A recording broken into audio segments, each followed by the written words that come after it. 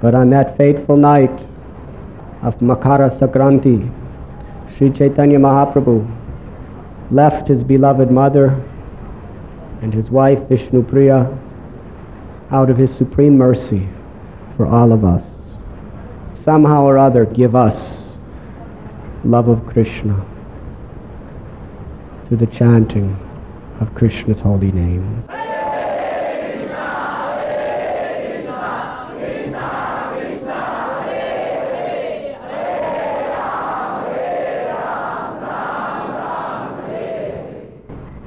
The Lord swam across the river Ganga, and then he walked to Katwa, and there he met his sannyas guru Keshav Bharati, and Nityananda Prabhu, Gadadhar Pandit, Mukunda, Chandrasekharacharya, and some other devotees joined the Lord.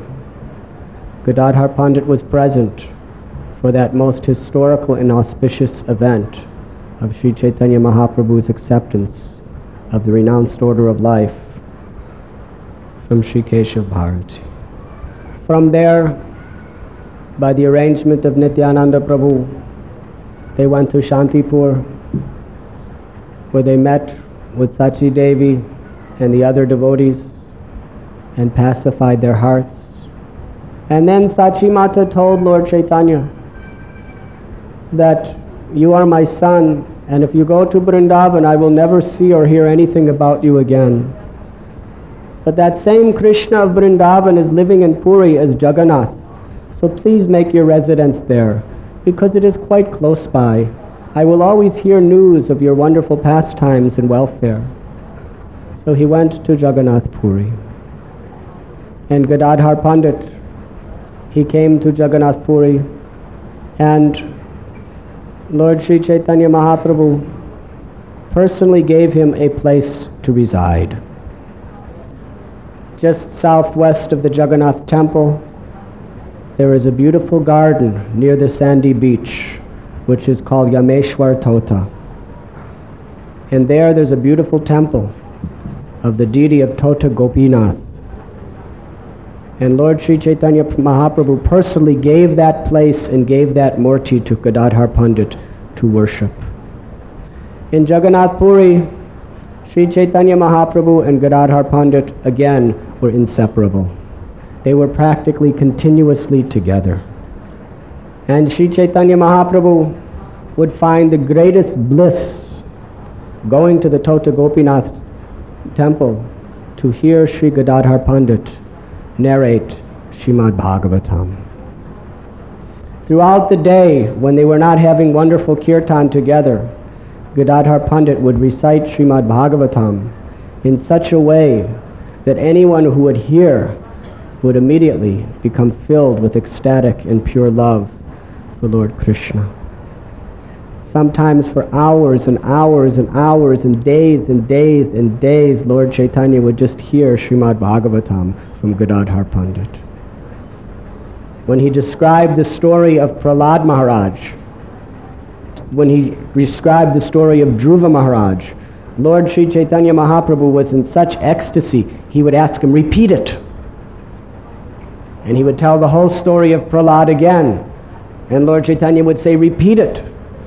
And generally these two stories he would have to repeat over 100 times for the pleasure of Sri Chaitanya Mahaprabhu. This is the nature of hearing transcendental subject matter.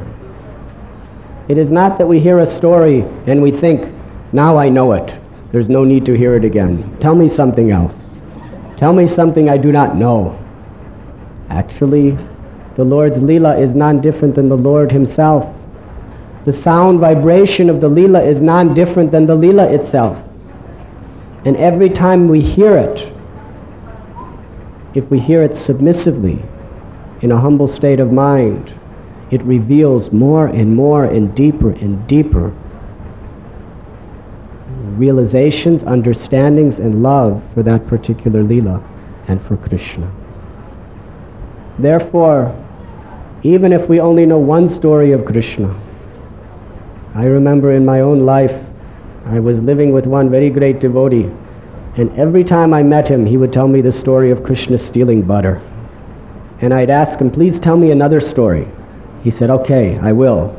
And then he would tell me the story of Krishna stealing butter. And I'd say, please tell me another story today. And he'd tell me the story of Krishna stealing butter. I said, tomorrow, if I come back, will you tell me another story? He said, yes. And I would come back, and he would tell me the story of Krishna stealing butter. I said, why do you keep telling me the story of Krishna stealing butter? He was a devotee of Ram. I said, why don't you tell me about Ram? You are a Ram Bhakta. I didn't even know who was Krishna. I didn't know who was Krishna. I hadn't become a devotee. I was still searching everywhere. He said, because Ram appeared to me in a dream and told me you are a devotee of Krishna and you should only hear about him stealing butter. And I said, I don't believe you. And his response was, he told me the story of Krishna stealing butter. When Gadadhara Pandit would narrate Srimad Bhagavatam for the pleasure of Sri Chaitanya Mahaprabhu, they would both weep and cry so much that the combination of their tears would just flood the pages of the Srimad Bhagavatam and make the ink go like this. Actually, Vrindavan Das Thakur explains how Lord Chaitanya Mahaprabhu had 3 very intimate associates in Jagannath Puri. He had many, but 3 in this particular category. He said Swarup Damodar Goswami was constantly absorbed in giving pleasure by singing sweet, sweet, sweet kirtan of Krishna's holy name.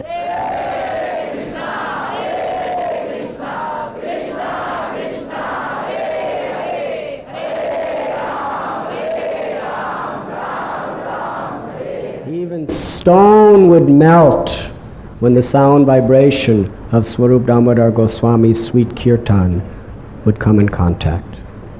And Paramananda Puri, he was always absorbed in meditation on Krishna's form, his names, and his lila. And Gadadhar Pandit was always completely absorbed in giving ecstasy to Lord Chaitanya by his wonderful, wonderful descriptions of the Srimad Bhagavatam. Gadadhar Pandit was a sannyasi.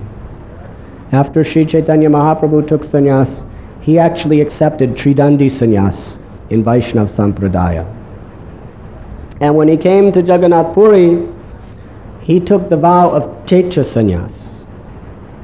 Checha sannyas means someone who never leaves the holy place that they live in and never leave the deity that they are worshipping. You were listening to Radhanath Swami on devotionalnectar.com.